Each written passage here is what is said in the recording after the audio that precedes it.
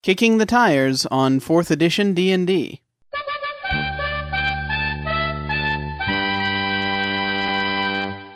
The amount of vitriol being spewed all over the place over the most recent edition wars going on with Dungeons & Dragons, even more than a year after 4th edition's premiere, is mind-boggling, but I try not to let it affect me. I've heard a lot of people say, 4th edition isn't Dungeons & Dragons. I kind of find this analogous to saying, the current Volkswagen Beetle isn't a Volkswagen Beetle. But what exactly does it mean?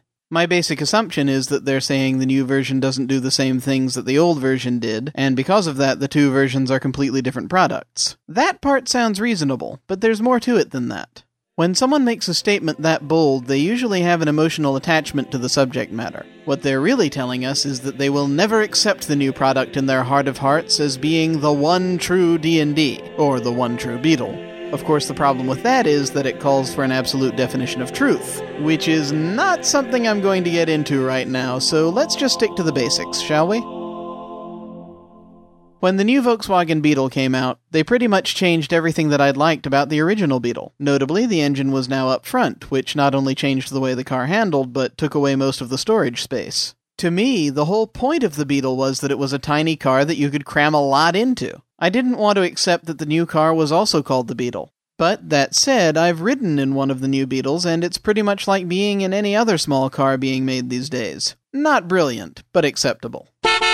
I played the 1st and 2nd editions of D&D growing up and had a good time with them. I really liked 3rd edition when it came out and continued to enjoy playing it right up until the release of 4th edition. Around the time 4E was being released, I began to hear rumors about it being just like MMORPGs, which worried me a little. After all, if I want to play World of Warcraft, I just go to my computer. Why try to recreate that in a tabletop game? Then I played 4th edition, and it turned out I enjoyed it. I've been playing in a 4th edition campaign for a few months now, and am having a great time. Even though, as advertised, it is a lot more like an MMO. Not absolutely everything is different. For example, I think some folks might lose sight of the fact that there were always party roles in D&D, even back in 1st edition. You had to have a magic user type to take out enemies from a distance.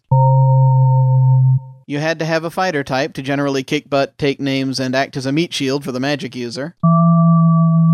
You had to have a thief type to disarm traps, open doors, and get at those targets the fighter just couldn't get to alone.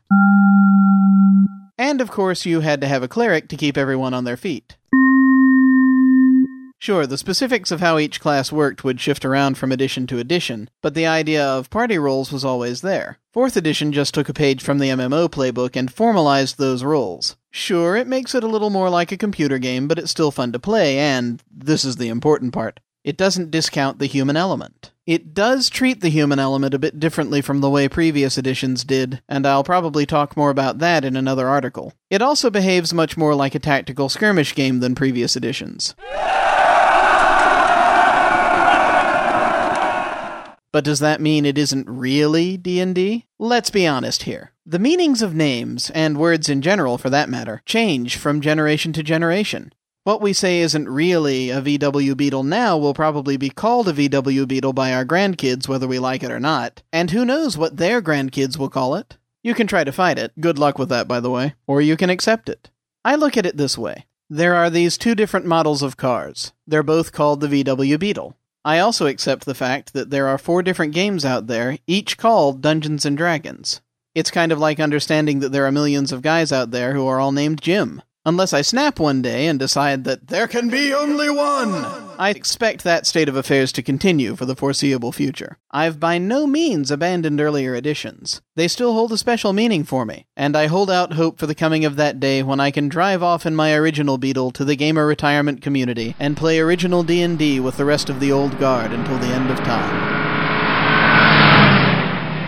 I'm just saying that while there will always be a place for those originals in my heart, I'm glad I still have enough room in my head for new ideas.